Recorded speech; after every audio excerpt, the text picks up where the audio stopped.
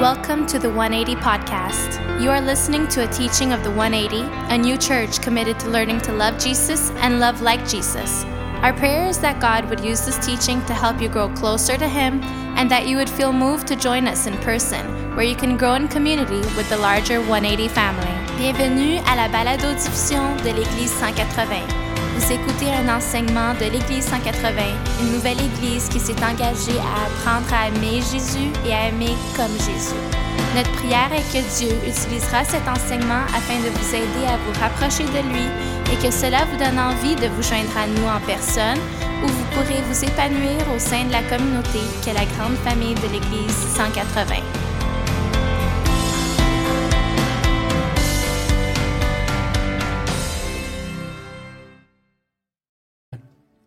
Hey, thanks for singing, everyone, and it's great to have you here, and wow, I've missed you. I missed some of you more than others, but Joanna, I didn't miss her at all. No, I'm kidding. You asked for it, Joe. I love you. But it's so nice to be back, and I'm so grateful for our leaders, and I'm grateful for our staff, our team. Also, I just want to say how grateful I am for many of you who are faithful in your giving, in your generosity, in your commitment to serving. Because of your giving and our commitment together, I was actually able to go and teach some teachers and pastors in Africa. And I have a few pictures. You know, one of the things I realize is when you go somewhere to visit, even if you do this for vacation, you know, you go somewhere on vacation, you bring back pictures, it's hard to capture the feeling of what happened, right? And so I don't want to bore you with a lot of, stories, but I just want to share a few things as a way of saying thank you. As a way of saying thank you to being the kind of church that is open to learning and saying, God, if you open a door for us to serve and to care and to help others, like we're gonna walk into that.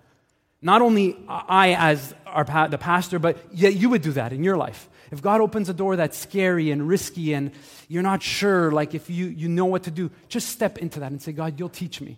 When I left here a few weeks ago, I had no idea what to expect. You know, I had no idea of the cultural shock and the complexity of poverty, but I just have a picture. I just want to show a picture of some of the great leaders that I was with. These are some of the greatest leaders in a movement, kind of an evangelical movement in Ethiopia of 12 million member church. They would take over Quebec overnight. The whole province would be the church. 12 million. 14 Bible colleges. Unleashing a movement of Jesus that we have no idea. Like our secularism struggles on whether we might believe in God are going to be a tidal wave of Christians coming our way. And every time I was with them and I saw the brokenness and the poverty, I looked for someone to tell me that they did not believe in God. Like you have every reason not to believe in God. Tell me you don't believe. And I was trying to explain this to them and they said, you know people who don't believe in God? I was like, about that. I have people who have like a bad week and they're ready to give up on everything. They're like, what? There's a joy and a hope that God has given to them that in the most difficult circumstances, they're like, we can't wait to be at church because Jesus is alive and our lives are never going to be the same. And I was like, we have a poverty here that money cannot fix. Jesus must heal that for the sake of the church and the world. And so I was really blessed to be with these brothers. And, right around where I was staying, I had a moment of just looking around, and that's one of the sections where people live. Like just a slum of houses that have been put together there by whatever people can grab. And around there is a developing city as well. Like it kind of messes with your head a bit. You're like, oh, I just saw like a really expensive car and there's kids who have no water. Like, I'm not sure how to even process this. Like, what's happening? And to be from the West is also to be given a bit of the curse of like, I'm going to fix this. Until it punches you in the face and it's like, you cannot just fix this. We cannot just fix every problem in the world, but the hope of the world is the local church there, where people are serving and leading and growing and thinking about how to change their culture, develop leaders, correct corruption. Just the life of the local church is there. And so I was so like moved by being with them and by teaching and by representing our church. I was trying to explain, like I represent a very small part of Canada, and I'm not that special, but I'm here and I want to let you know that you guys are inspiring our faith.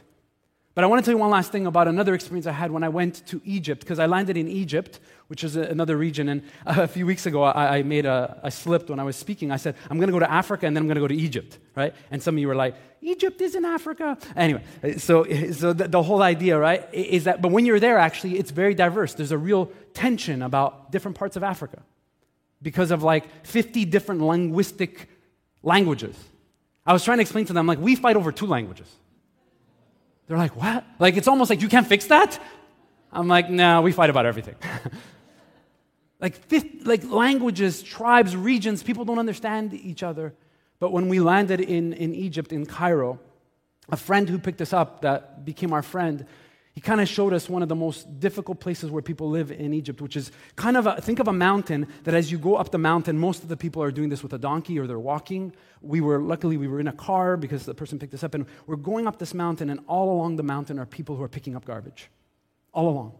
And I just have a picture just to show you of how they do this.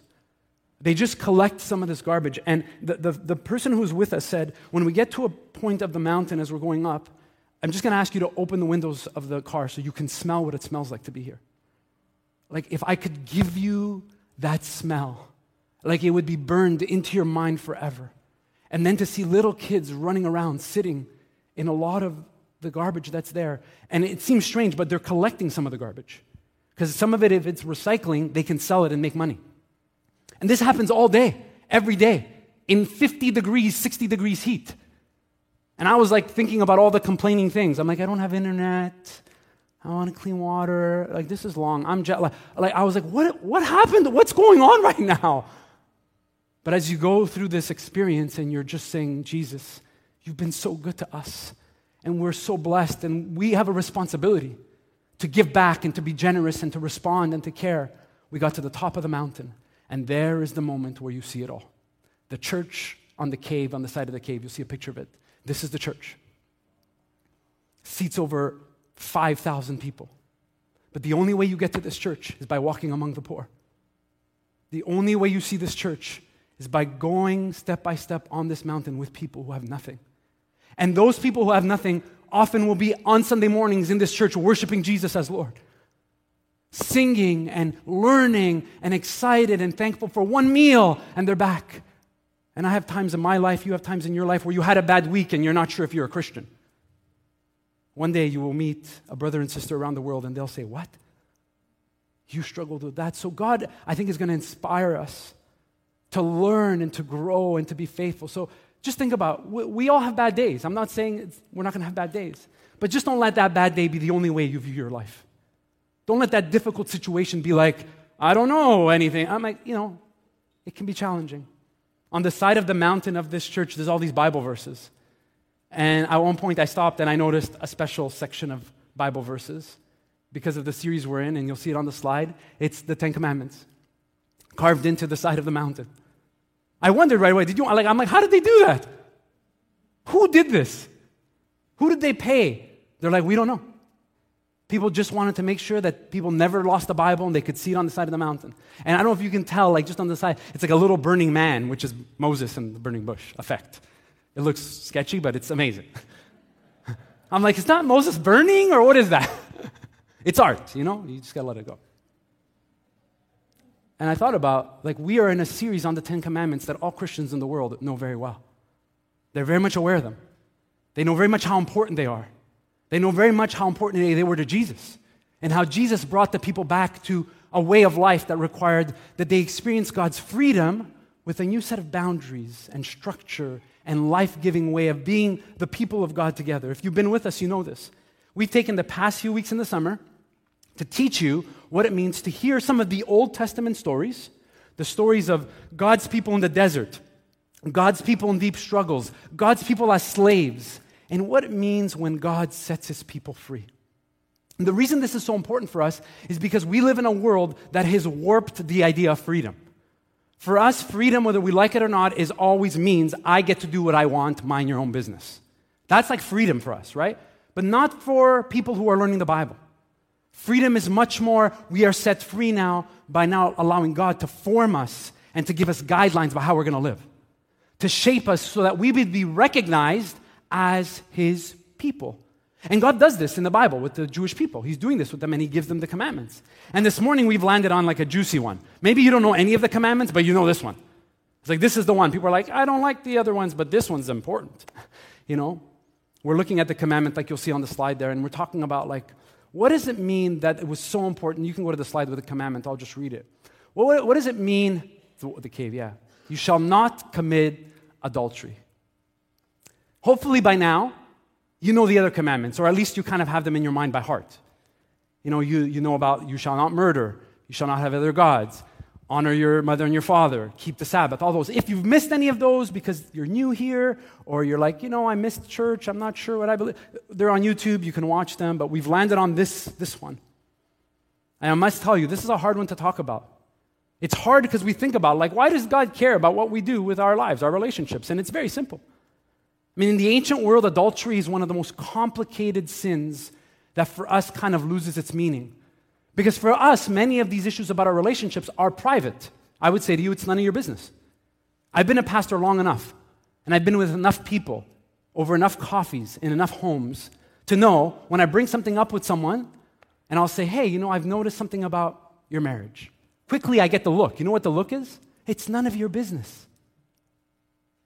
Nobody in the Bible thinks that way. People in the Bible know that their relationships are interconnected with other people. If someone's marriage is falling apart, if someone's having a fight with their kids, if someone has a disagreement with a neighbor, all of those are connected, and so God has to heal those. This is our team making me feel like I'm in Africa. So it's acting up, it's fine. The power would go out randomly in Africa, so whatever. We'll get used to it. It's the idea that God says your relationships and the health of your relationships are so important to me that I want you to understand that there's a commandment I will give you that is essential and is about what it means that you are people who keep your words, primarily a covenantal word with another person. Okay? Now, if you study the Bible, like I've been a pastor long enough, and I've been with young adults on university, and they'll often say, the Bible doesn't say anything about marriage. The Bible, and it's kind of true because the Bible had a different category for that. But in this commandment, we have some of the most important values of what marriage means in the ancient world. That people made a covenant to one another, to love each other, and that God was present and aware of that covenant. And that they should keep that covenant no matter what. Now, let me say something really, really important. It's very, very important. This sermon is not a shame sermon for people who've struggled, had a divorce, have gone through a difficult marriage. It's not that at all. But the minute you touch this verse, people are like, oh, I think he's talking about me. I better change religion. Like, just stay with me. Okay, just stay with me. Jesus didn't come to tell us that God is a God of shame, but He is a God of order and honesty, and He calls out sin, and He's like, and if you don't deal with this, it will destroy your life because God loves us. Okay, so that's important. So I want you to understand that the idea of adultery is breaking the vow of being with a person, this loyal vow, not because you're a bad person, but because God knows and the people know that healthy marriages are the fabric of a healthy society. In the ancient world, this was so important. Now, again, for us, it's very, very different. But if you lived in the ancient world, other religions also had a principle about this because they knew that if people were in a society where relationships were always breaking up, even the blessings of God to one generation would not pass to the next generation. Even the land or the gifts of God would be lost in fighting and infighting. And over the years, I've always struggled with something, and I'm going to be really honest with many of you. I've really struggled with the fact of, as a pastor, I've been with people on the side of a failure and just struggled, and they had committed adultery. And then I've been on the side of those who are feeling the pain of adultery being committed against them. I've been on both sides. And I've had to sit on both sides of this. And when you're with people and a broken relationship of betrayal happens, the brokenness, some people on one side say, it's none of your business, I can do what I want.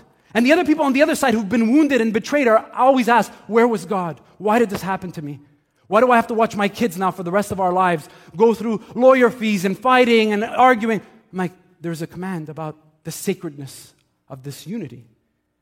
And also in the Bible, you have to remember that there is a principle where for some men, it was very common, they would marry multiple wives. So polygamy was a very common thing. And if you don't believe me, being in Africa taught me that very, very quickly. Meeting with people that in a cultural setting, some men will have more than one wife, and it's a way of caring for multiple women. And it's a whole other sermon series. Don't worry about it, okay? But adultery is the sin, the commitment of saying, I made a covenant to be in this relationship and to give myself fully to this person. And then an impulse kicked in and something happened. I thought about what I could call the sermon, and I thought about what it means that God was trying to teach his people something that we still have to learn today. That we are not our impulses. We are not people made up of urges. You know how hard it is to teach that to us? Like all of you, every 15 seconds will have an urge to pick up your phone. You are not the urge to pick up your phone. You are not the impulse of being like, I'm attracted to somebody, gotta go. You are not that. In the ancient world, people understood that those creatures of creation that lived on their impulse were animals, not humans. And God's like, I will remind you that I created you in a way so that you are not like the animals. You are not just your impulses. You are something much more beautiful than that. And if you don't trust me and let me shape you in a new way, you will always be a person of impulse. That I gotta do that. I feel that. And you're disordered. And you know how this is so much in our culture that we don't understand it? The people who invented pop-ups on your computer know that. How many of you lose your mind when you see a pop-up? You know, pop-ups are so bad at some point that now when you use the internet, your internet browser has an anti-pop-up mechanism to keep you from seeing the pop-up. Right? Because pop-ups are enough to trigger something in us that we should just be impulses. See something, buy that. See something tempting, click that. Do that, do that, do that. And what God's teaching his people is like, you are not formed to be like that. You are not created to just live like that. But I will teach you what it's like to be those who've surrendered deep inside your life to me, that you're shaped by something much deeper. Because so much of adultery is connected to something so beautiful. Like I grew up in a church setting where I always struggled to think about, is sexuality good? Is intimacy good? Is loving others, is that good or is it all bad? I was always stuck, and for a long time I was like, it's all bad. Everything's bad. Live in a cave. Don't look at anybody. Oh my goodness, don't smile. Jesus hates smiling. Whatever. You don't even know. At some point, you don't know what to do. So we've taken this beautiful thing of God saying, no, I love sexuality so much and its power that you have to contain it. It's like taking a fire and lighting it in a forest. God's like, what are you doing? You're going to burn the whole thing down. It's not meant for that. It's beautiful, and it has to be held and contained in a beautiful way. I was talking to my wife about this as I was thinking about the sermon. And I was telling her how I grew up struggling with this idea of the beauty of sexuality and love and relationships and the blessing of God saying, oh, when love is real, you're going to experience having families and kids and all that. And all along, evil is there ready to destroy that. Let's mess this up. Let's create an impulse. Let's create a reaction. Let's just burn all this down and just watch and see what happens. And I thought about maybe this commandment, more than any commandment, needs to be seen not only in what we shouldn't do, but what it looks like when we do something. Right? The commandments are often like, don't do this, don't do that, don't do that. And if you're a kid, you know, after a while, you're like, I can't do anything. God is a God who doesn't want us to ever be happy. That's what you learn. But what if this commandment was framed in a positive way? How would you say it? How would you frame this command in what you shall do? Would it be different? And I think it would be different. It would be completely different. You shall commit with all of your heart to love someone you've made a covenant with in a way that nothing else will tempt you to ever love something else. Now that's a long commandment on the wall of the church of the cave. I'm like, it's so much easier to say, don't commit adultery. Right? But after a while, you forget it's not just about the things you're not going to do, it's about all of the things you are going to do. I've been a pastor with young couples preparing for marriage. Some of you are in relationships. You're thinking about dating. It's just so beautiful when you find someone that you want to grow close with and you want God to do something special. You better commit to say, I'm going to do everything I can to grow this relationship, to water my marriage, to be honest and to be truthful and to resolve conflict. I'm going to do that. And that is not easy. That is very, very hard. It's very, very challenging. And in the Bible times, it was not just about that. It was about saying, if you miss this commandment, all of the other blessings I have for you will all fall apart. They will all disconnect if especially you had a child in an infidelity context. In the ancient world, if even you had a child out of wedlock or out of the context of a marriage, right, that child's life would never be the same. Some of the rabbis even would say that many of them would not be able to own property. It would change who they could marry. Do you see the fabric of this that we hear is like, oh, just God doesn't want people to have fun? No, it's not about that at all. It's about something more complex. And God said to the people, I want to make sure you never think that this is not a big deal. And this is what he says to them in another section of the Bible. I'll just put it up there. It says this: if a man commits adultery with another man's wife, the wife of his neighbor, both the adulterer and the adulteress are to be put to death. Wow. How many of you think that this is a little bit mean? Right away. You read this and you're like, this is why I don't read the Bible. I get to sections like this and I'm like, God sounds like a mean God. He sounds like he's like, because we think when something happens, our natural default is like, they just made a mistake. How many of you would say that? When I make a mistake, I wanted people to say, it's just a mistake, don't worry. God's like, there's some sins that are mistakes, but they grow from a heart that's never surrendered to God. And this is one of those. That if people around you think that I'm a God that does not punish adultery, they will never take me seriously as your God. Remember, God is teaching his people to be his people.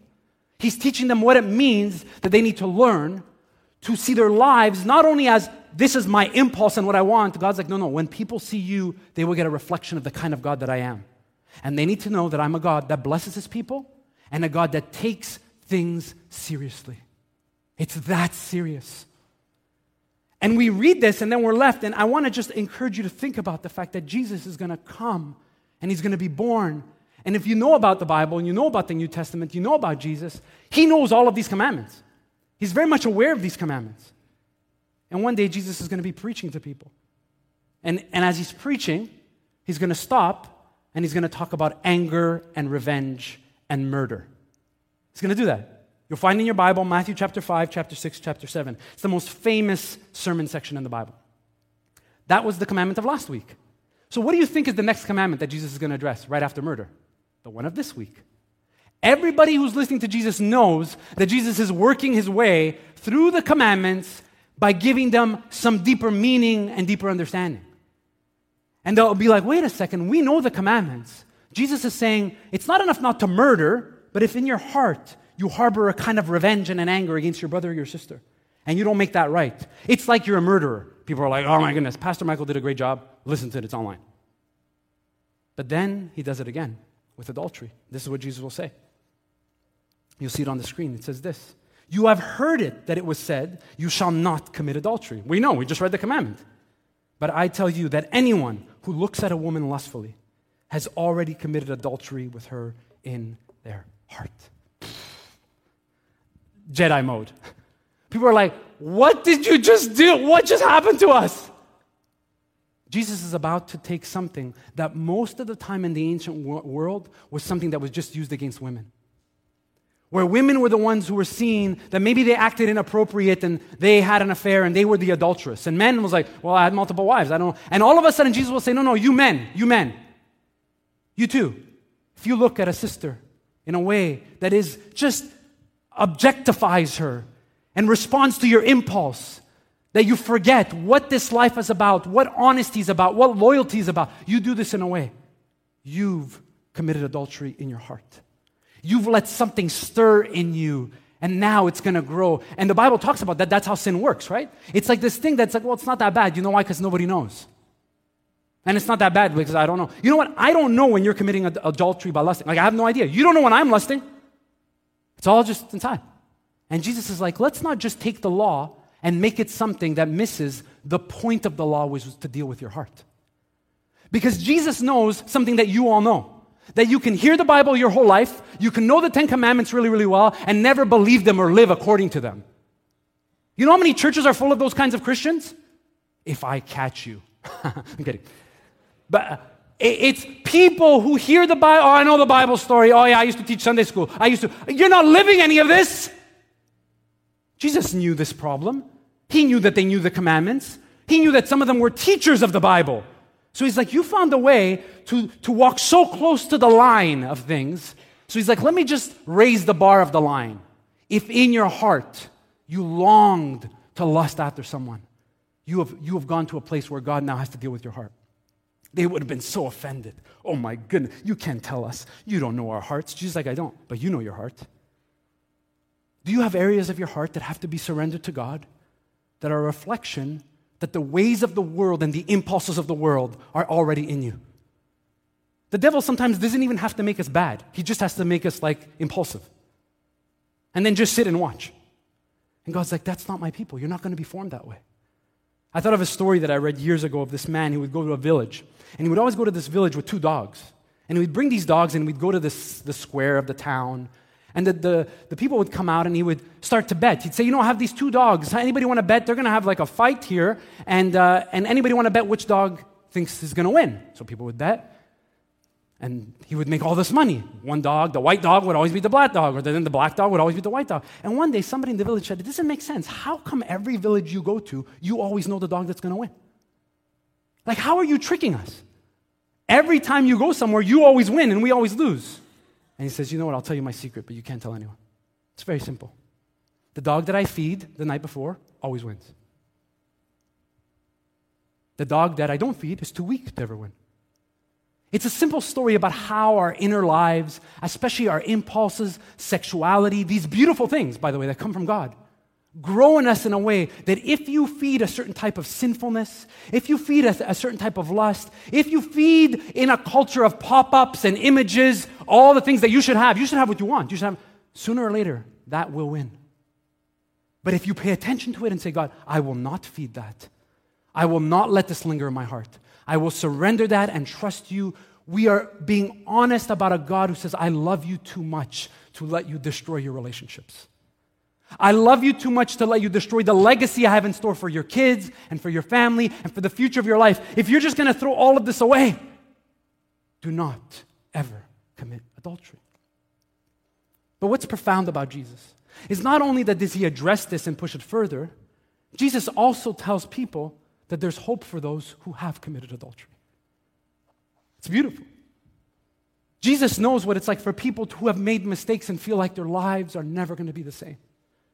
I've been with people who've made mistakes and they feel the shame of that. They wish they could take it back. They just want to know that they can be forgiven, and Jesus offers us that as well. Many of you know this, that when Jesus is around teaching, they will bring people to him. They'll bring him a woman and they'll say, Jesus, this woman, we caught her in the act of adultery.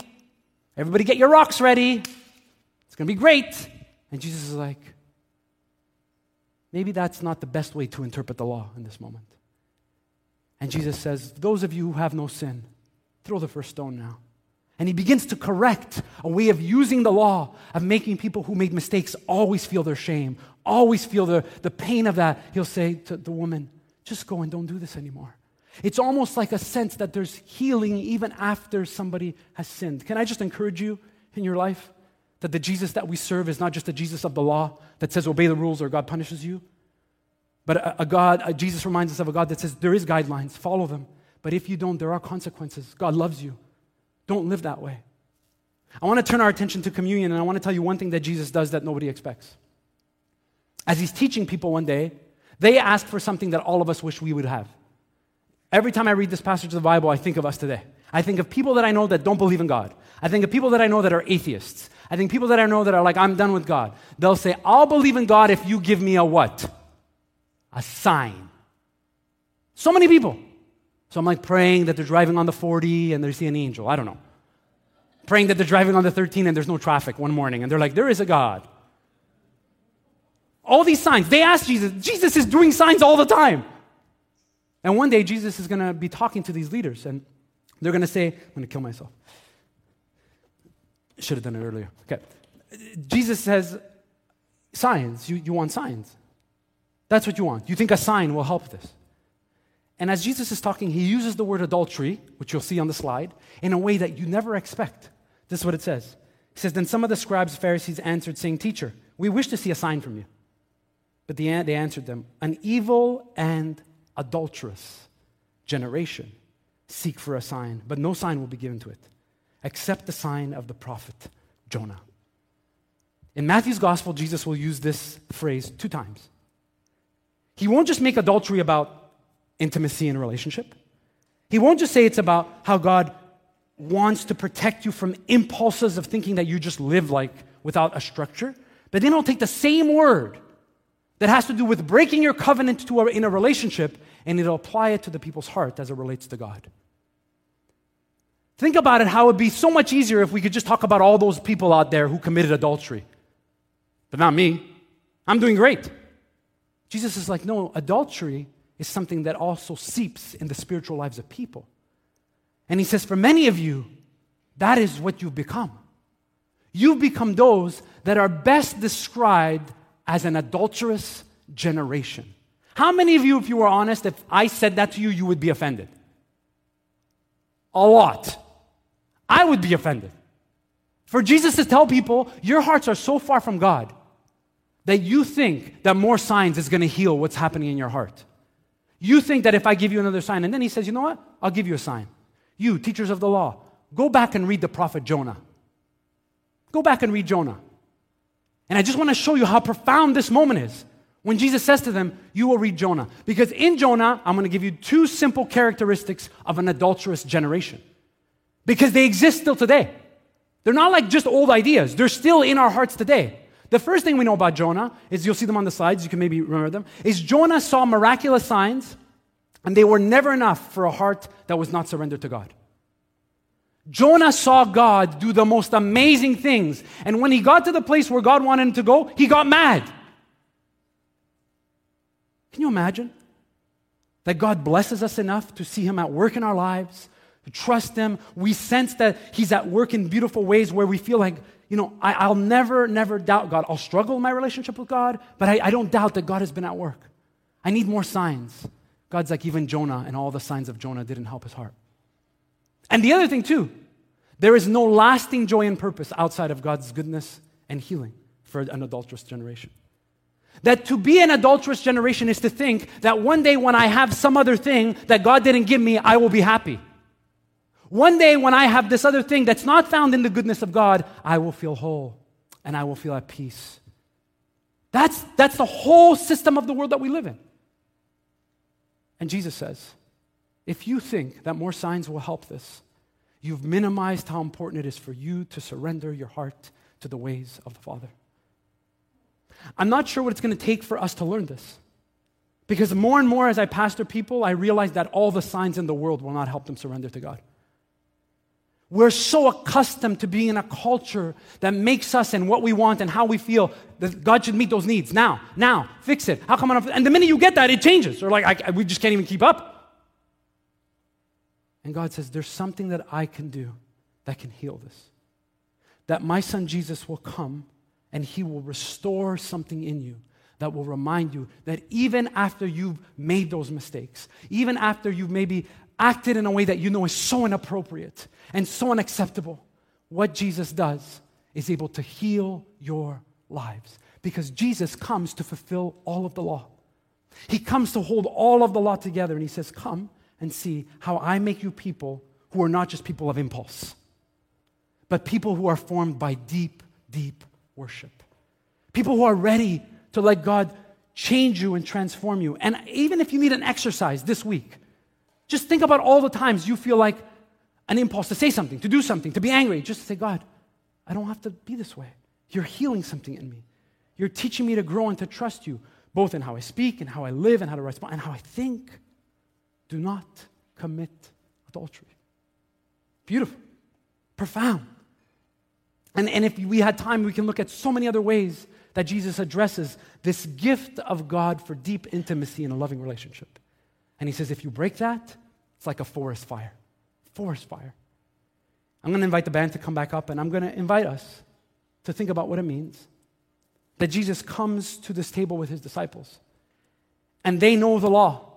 They know the story of the Exodus. And one of the things that you might not know is that this meal that we celebrate here happens with the people when they're being set free from being slaves in Egypt.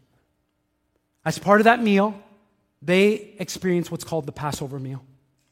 And that meal is forever the meal of what it means that God doesn't just set them free from a physical location. He's about to form them as free people forever. So that wherever they go, they are set free because their hearts are set free. And when Jesus invites them to take this meal, they know the story. They know the story of Moses. They know the story of the desert. They know the Ten Commandments. They know. And let me tell you, after being in Egypt, where it was like 60 degrees, I'll never take it for granted.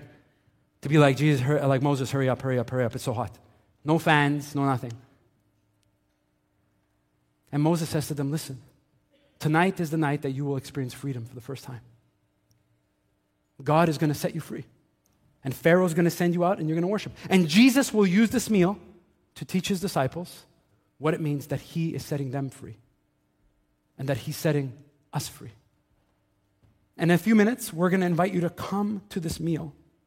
And I don't know if for you, you just need a time to think about all the commandments and all of the ways that maybe the world is getting into your heart and into your mind. Maybe the ways that you need to surrender to God. The deep things of your life. For some of you, you've never said yes to Jesus before. You've never gotten serious about following God. You know the Bible, you can sing the songs, but your heart is always drawn to the next thing, something in the world, someone else, some person. It's like the growing of an adulterous way in your heart. Jesus is like, no, you can't let that happen. Let me heal this. Let me heal this in a way that you will know that only God's goodness and my power on the cross can make you whole. Only that. I'm going to invite you to just close your eyes for a second.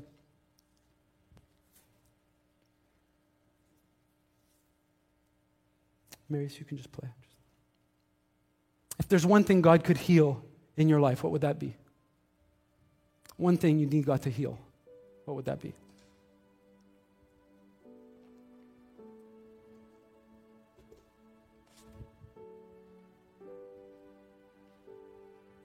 Picture a woman caught in the act of adultery in front of Jesus. For years, she believed no healing was available. For years, she had been shamed, used by men, treated like garbage. And Jesus says, I see you. This sin will not have you anymore after this day. Go and sin no more. I have fulfilled all of the law. Even adultery cannot hold you. What do you need Jesus to heal in your life if you were standing in front of him?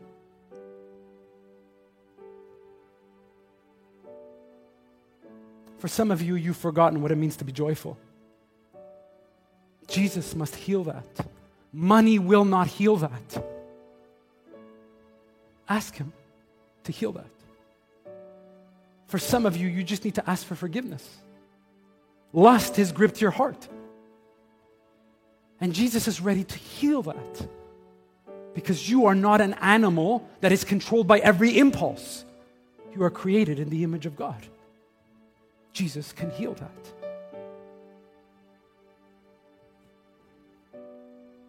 As the band leads us, I want you to think about that. Because as you come up this morning, I'm going to ask you to bring to Jesus the thing he must heal.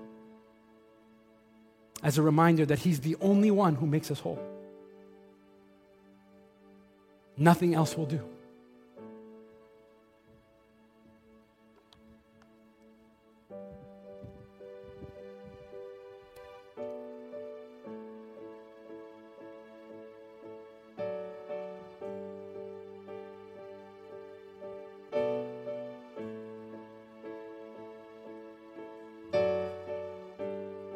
Father everlasting, the all-creating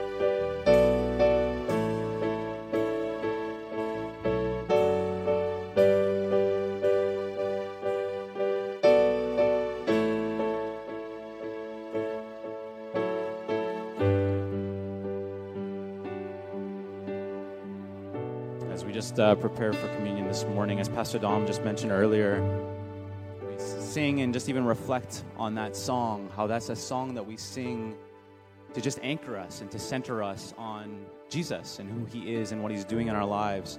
But our prayer is, as we sing that song and as we turn now to this sacred meal, to the table, that we be those who don't just believe in a certain sense of the word, but that belief moves us to a deeper trust in God and to what he's doing. That belief moves us to what it means to then commit and to live out these commandments in Jesus' ways and Jesus' purpose in our lives. And just as we do that, as we commit, as we come up, just even trusting that Jesus alone is the one who nourishes us. That Jesus alone is the one who gives us the strength that we need and the one that sets us free and heals us to live in a different way in our relationships and to model something different. And so just as we prepare to come up, if you're just new here or you're just not sure maybe what you believe, you're just visiting and you're exploring things and maybe you haven't been baptized yet, just want to invite you just to know there's no pressure to come up. In fact, we just invite you to stay seated as you are, to know that you're welcome and that you're participating just as you sit. But for those of us who are just ready to come up, we're going to just invite you to come up section by section. We have a couple people who are going to kind of guide us through that. And as you come up, you're just going to take the cup and the bread and sit back down. And then just as you're sitting, just use that time to continue to reflect on the things that Pastor Dom called us to, the things that we need to surrender or that you just need to ask Jesus to restore. And so, we're going to, again, come up by section. So come up as you feel led.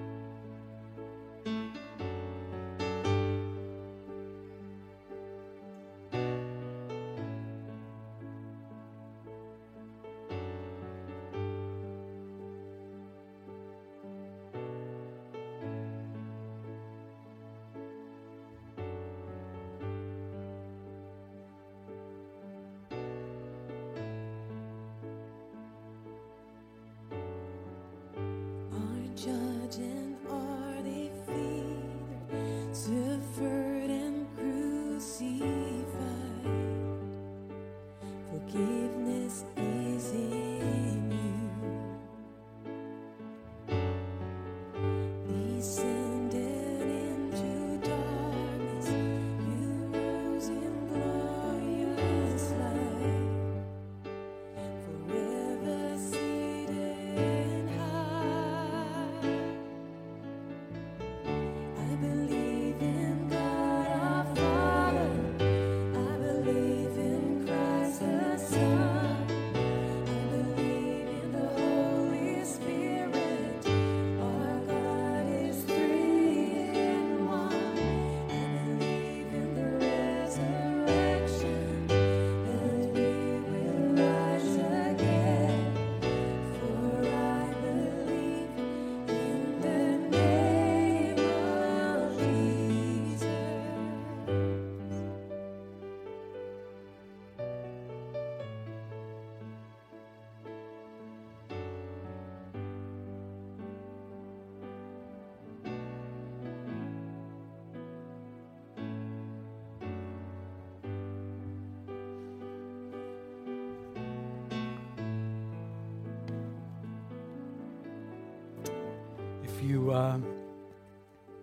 If you remember the passages in the Bible that talk to us about this meal, the writers use one of the most difficult and painful human experiences in all of life that is often connected with adultery, is that Jesus was betrayed by his friend.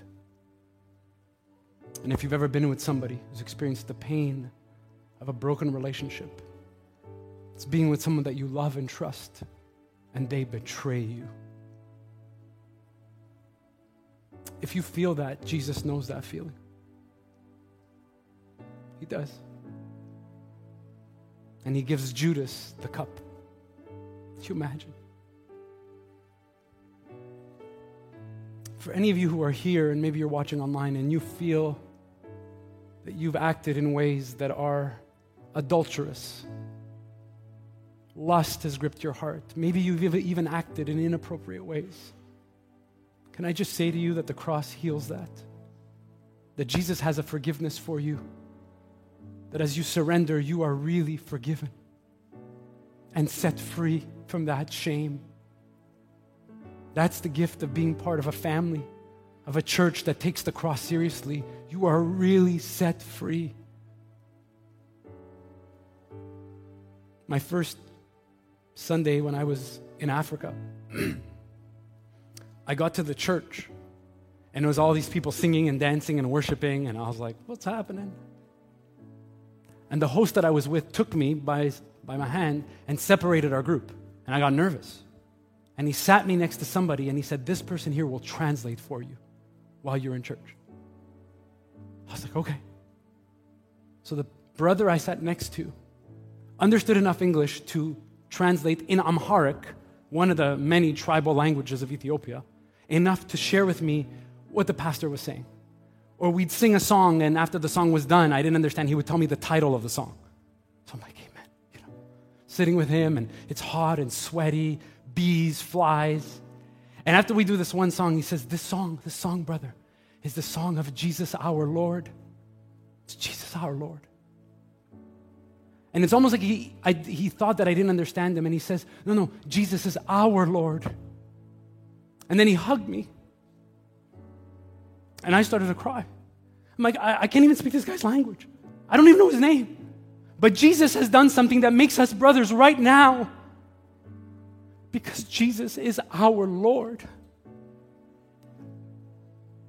He knew, and I knew, that on the cross, Jesus did something for him and for me that made us brothers in that moment. In the other part of the world, only Jesus does that. To be a Christian and to break bread together is to be able to tell to each other what Jesus has done for you. What has Jesus done for you? How has Jesus set you free? How has Jesus made you whole? And if you don't know how to answer that question, you better get to a Bible study. Fast, it's coming in September. Every one of us should be able to say whenever you, let me tell you what Jesus has done for me.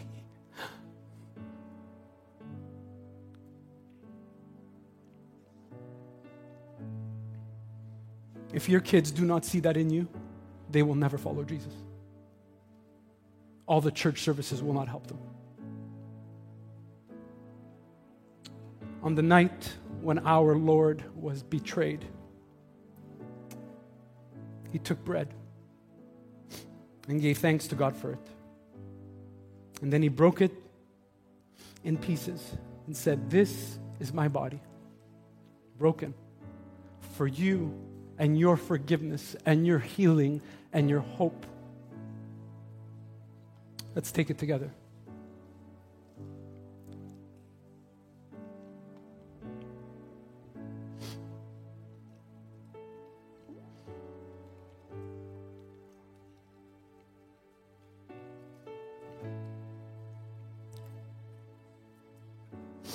And in the same way,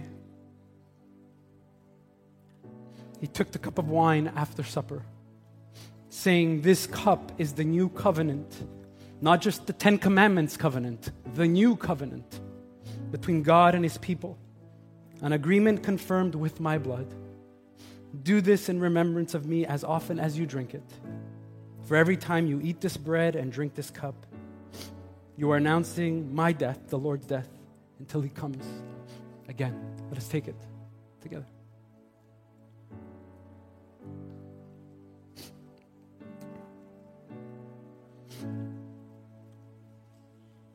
In a few minutes, I'm just going to close our time together.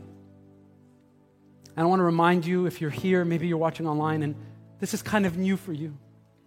Like you're ready to learn more. You sense that you've tasted all the things of this world, and you realize they're just not the thing that makes you whole. They're not the things that set you free, and you want to talk to someone. We'd love to kind of talk with you, to share more about how Jesus changes us. And we also have some wonderful leaders just in our prayer space there. If you just want to pray with someone, we'd love to just encourage you and help you. And if you're here and this is just a reminder for you as we move into the fall, to maybe get some things deep in your heart in order and say, Jesus, you need to be the center because you are setting us free. And we want to live lives that model that to other people as well. So let's just stand as we close in prayer.